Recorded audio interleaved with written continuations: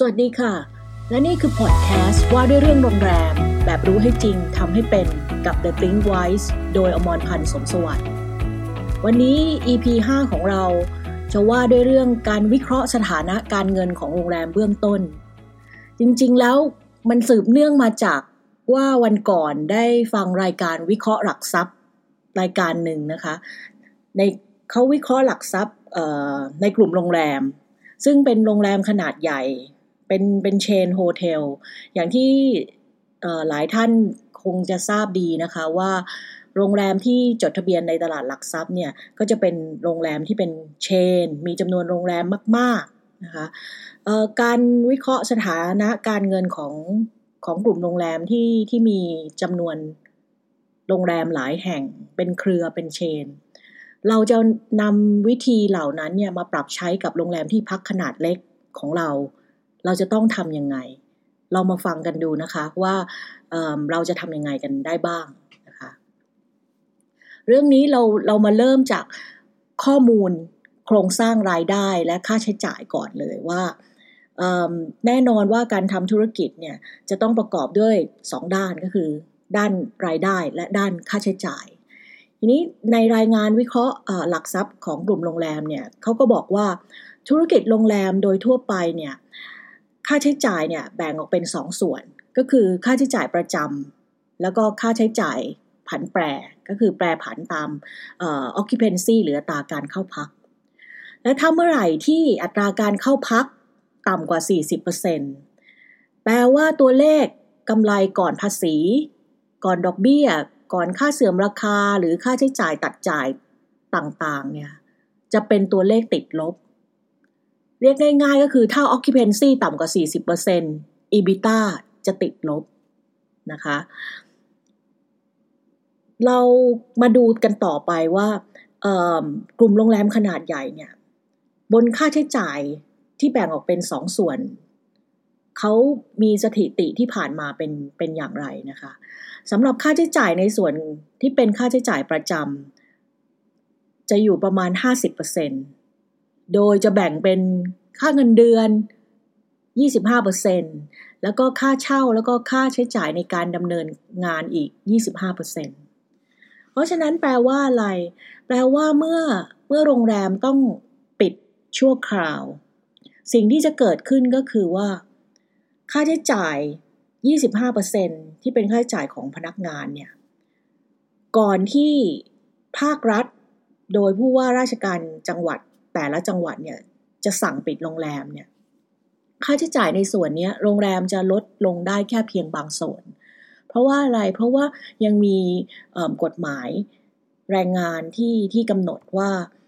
ผู้ว่าจ้างยังต้องคงจ่ายค่าจ้าง 75% อยู่นะคะแต่เมื่อผู้ว่าราชการจังหวัดแต่ละจังหวัดทยอยประกาศมีคำสั่งให้ปิดโรงแรมค่าใช้จ่ายในส่วนนี้ของผู้ว่าจ้างก็จะลดลงนะคะ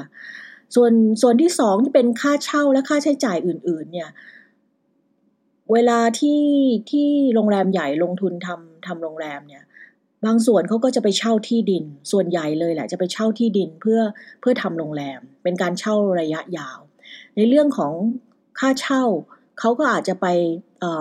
เจรจาเพื่อขอลดค่าเช่าเพื่อลดภาระค่าใช้จ่ายเพราะฉะนั้นถ้าหากข้อมูลเป็นประมาณนี้โรงแรมจะสามารถลดค่าใช้จ่ายได้อย่างน้อย 50% หากมีการปิดให้บริการชั่วคราวทีนี้เมื่อปิดให้บริการชั่วคราวแล้วกระแสเงินสดหรือรายได้ของโรงแรมจะมาจากไหนเพื่อมาจุนเจือค่าใช้จ่ายที่ยังเหลืออีกส่วนหนึ่งประมาณ 50% เพราะว่าอะไรเพราะว่าเราไม่มีรายได้จากค่าห้องพักเข้ามาแล้วเพราะฉะนั้นโรงแรมจะอยู่ต่อไปได้อีกกี่เดือนภายใต้ภาระค่าใช้จ่ายที่ยังคงเหลืออีกประมาณ 50%เรื่องนี้ในรายงานวิเคราะห์หลักทรัพย์เขาก็บอกว่ามันมีอยู่2ส่วนก็คือ1ใช้ส่วนทุนของเจ้าของโรงแรมหรือผู้ลงทุนกับส่วนที่2ก็คือเป็นวงเงินสนับสนุนจากสถาบันการเงินซึ่งในโมเดลธุรกิจโรงแรมขนาดใหญ่หรือกลุ่มโรงแรมที่มีโรงแรมในเครือหลายๆโรงเนี่ย แน่นอนว่าเขาย่อมมีสิ่งที่เรียกว่า credit facility หรือวงเงินที่สถาบันการเงินพร้อมจะปล่อยให้เขาเมื่อมีการร้องขอเข้าไปเพราะนั้นในช่วงที่มีการปิดกิจการชั่วคราวเนี่ยโรงแรมขนาดใหญ่หรือโรงแรมที่มีวงเงินอยู่กับสถาบันการเงินเนี่ยเขาก็จะมีตัวนี้รองรับเพื่อให้สามารถเบิกเงินกู้ออกมาใช้จ่ายเพื่อจุนเจือค่าใช้จ่ายที่ยังมีอยู่ได้แต่ถ้ากรณีเขาไม่ใช้เงินสนับสนุนจากสถาบันการเงินด้วยเงินสำรองที่มีอยู่รายได้ที่สะสมเอาไว้โรงแรมอาจจะอยู่ได้อีกประมาณ 3-6 เดือนขึ้นอยู่กับสถานะการเงินของแต่ละโรงแรมส่วนถ้าใช้วงเงินสนับสนุนจากสถาบันการเงินก็อาจจะช่วยต่ออายุไปได้มากกว่า6เดือนหรืออาจจะได้ตั้งแต่6เดือนถึง1ปีเลยก็ขึ้นอยู่กับความสามารถในการก่อหนี้ของแต่ละโรงแรมหมายความว่าอะไรหมายความว่าถ้าโรงแรมใดมีหนี้คงค้างที่ต้องผ่อนชำระในสัดส่วนที่เทียบกับส่วนทุนที่สูงอยู่แล้วจำนวนวงเงินที่ได้รับจากสถาบันการเงินก็จะลดลงแต่ถ้าโรงแรมใดไม่ได้มีภาระหนี้คงค้างมากก็อาจจะได้รับวงเงินสนับสนุนในปริมาณที่มากขึ้นเพราะสถาบันการเงินก็ต้องพิจารณาสัดส่วนเปรียบเทียบส่วนหนี้เทียบกับส่วนทุนของแต่ละโรงแรมเพื่อป้องกันความเสี่ยงนะคะคราวนี้ถ้าเรานำข้อมูลนี้กลับมาเปรียบเทียบว่าโรงแรมที่พักขนาดเล็กล่ะเราจะนำมาปรับใช้ได้อย่างไรบ้างจริงๆในเรื่องนี้เนี่ยมีลักษณะคล้ายกันอยู่แล้วเวลาเราบอกว่าโรงแรมเล็กเนี่ยมันมีตั้งแต่4ห้องมากกว่า4ห้องไปจนถึง79ห้องซึ่งแน่นอนว่าเวลาเราจะลงทุนทำโรงแรมเนี่ยก็มีทั้งใช้ส่วนทุนของตัวเองทั้งหมดแต่ว่าส่วนใหญ่ก็จะมีการกู้ยืมจากสถาบันการเงินเพื่อมาทำโรงแรมนะคะเพราะฉะนั้นเนี่ยหลักวิธีการวิเคราะห์ในโรงแรมขนาดใหญ่ก็เอามาปรับใช้กับโรงแรมขนาดเล็กได้เช่นกันนะคะเพียงแต่ว่าตัวเลขทางการเงินเหล่านี้โรงแรมขนาดเล็กอาจจะไม่ค่อยได้ไม่ได้ค่อยได้วิเคราะห์กันเป็นเรื่องเป็นราวสักเท่าไหร่นะคะผิดจากโรงแรมที่อยู่ในตลาดหลักทรัพย์ตัวเลขทางการเงินรายงานสถานะการเงินเขาต้องทำอย่างเป๊ะตลอดเวลานะคะเพราะต้องเปิดเผยให้ผู้ถือหุ้นให้ตลาดได้รับทราบนะคะทีนี้โรงแรมเล็กจะทำอย่างไรนะคะสิ่งที่ควรจะทำก็คือมีอยู่3ข้อนะคะข้อแรกก็คือคุณต้องกลับไปคำนวณว่าเมื่อไหร่ที่รายได้ของคุณจะติดลบในสถานการณ์ปกติย้อนกลับไปก่อนนะคะคือกลับไปดูว่าค่าใช้จ่ายประจำเดือนที่คุณมีภาระอยู่มีอยู่เท่าไหร่แล้วคุณควรจะมีอัตราการเข้าพักหรือ occupancy rate อยู่ที่เท่าไหร่ถึงจะสามารถมาจุนเจือภาระค่าใช้จ่ายเหล่านี้ได้นะคะในข้อนี้เนี่ยสำหรับโรงแรมเล็กจำนวนน้อยห้องส่วนใหญ่อัตราการเข้าพักอาจจะไม่ได้สูงมากไม่เหมือนโรงแรมขนาดใหญ่ที่มีเป็นหลายร้อยห้องเขาต้องว่าด้วย occupancy rate หมายถึงว่าตัวเลขอัตราการเข้าพักเนี่ยจะต้อง80 85 90ต้องเน้นการ turn over อย่างสูงเพื่อหมุนเวียนแต่โรงแรมที่เป็นแบบบูติกโฮเทลจำนวนห้องน้อย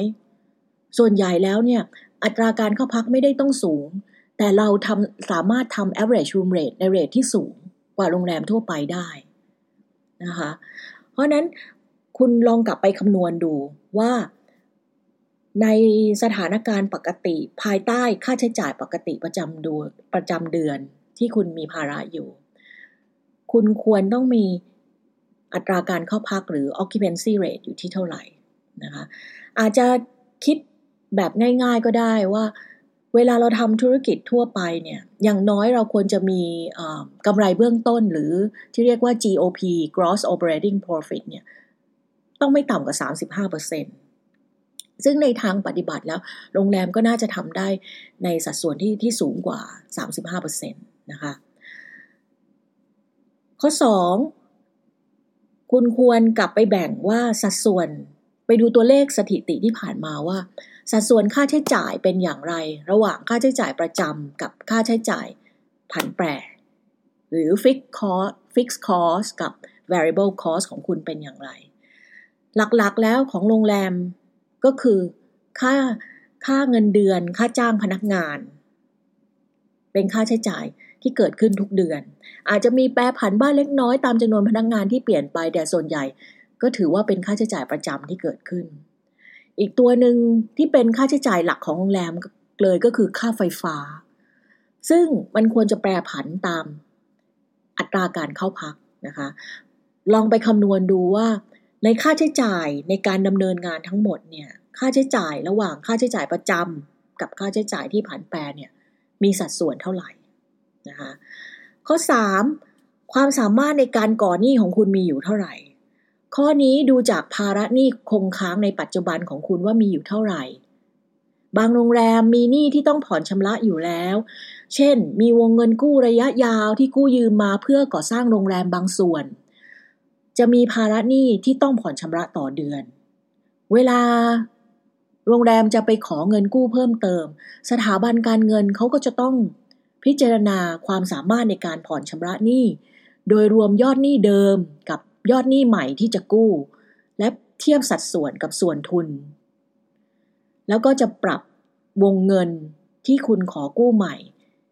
ให้เหมาะสมเพื่อไม่ให้คุณมีภาระหนี้หนักจนเกินไป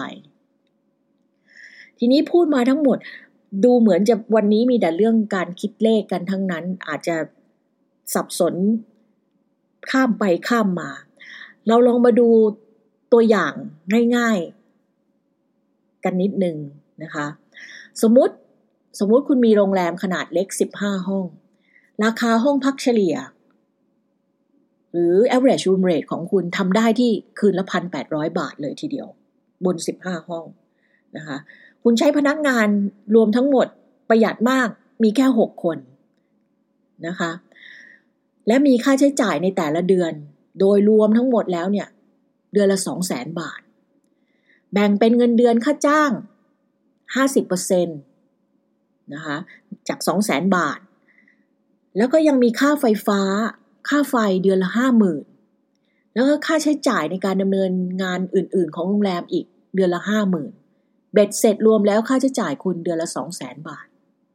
นะคะนอกจากนี้คุณยังมีภาระหนี้จากเงินกู้ระยะยาวคุณกู้มาเพื่อลงทุนทำโรงแรมนี้อีก15 ล้านบาทและมียอดต้องผ่อนชำระธนาคารอีกเดือนละ 230,000 บาทเท่ากับว่าในแต่ละเดือนคุณมีค่าใช้จ่ายประมาณ 430,000 บาทแปลว่าอะไรแปลว่าในแต่ละเดือนบนจำนวนห้องที่คุณมีอยู่15ห้องและราคาห้องพักเฉลี่ยที่คุณทำได้คืนละ 1,800 บาทต่อห้องเนี่ยคุณต้องมีอัตราการเข้าพักไม่ต่ำกว่า 55% ถึงจะเพียงพอกับค่าใช้จ่ายที่คุณมีในแต่ละเดือนคือ 430,000 บาทลองกลับไปคำนวณดูสมมุติว่าคุณไปเจรจากับธนาคารพักชำระหนี้ได้6เดือนลดค่าใช้จ่ายพนักงานไปได้อีก 50% จาก 100,000 เหลือ 50,000 บาทและค่าใช้จ่ายอื่นๆก็ลดลงไปได้อีก 80% จากเดือนละ100,000 บาทเหลือ 20,000 บาทเท่ากับว่าภาระค่าใช้จ่ายต่อเดือนจาก 430,000 บาทคุณจะลดลงเหลือ 70,000 บาททันที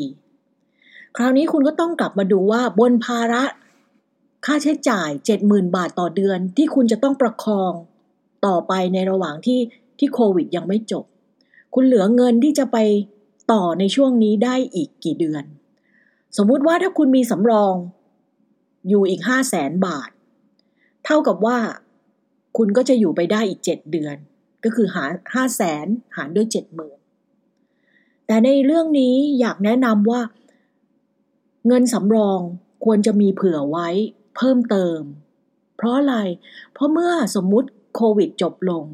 แล้วคุณต้องรีบกลับมาเปิดให้บริการคุณย่อมจะมีค่าใช้จ่ายในการฟื้นฟูธุรกิจทำโรงแรมให้เตรียมพร้อมต้อนรับลูกค้าอีกครั้งหนึ่งทำการตลาดเพิ่มเติมประชาสัมพันธ์เพิ่มเติมเพราะฉะนั้นเงินที่คุณคิดว่ามีสำรองอยู่มันอาจจะไม่ถึง7 เดือนก็ได้นะคะอันนี้ก็ควรจะเผื่อเอาไว้เอาละค่ะวันนี้เหมือนเรียนวิชาคณิตศาสตร์กันนิดหน่อยฟังแต่เสียงอาจจะนึกภาพออกบ้างไม่ออกบ้างแต่ก็หวังว่าจะเป็นประโยชน์กับทุกท่านนะคะสำหรับวันนี้ก็ขอบคุณที่ติดตามรับฟังแล้วพบกันใหม่ในครั้งต่อไปสวัสดีค่ะเราจะผ่านไปด้วยกันนะคะ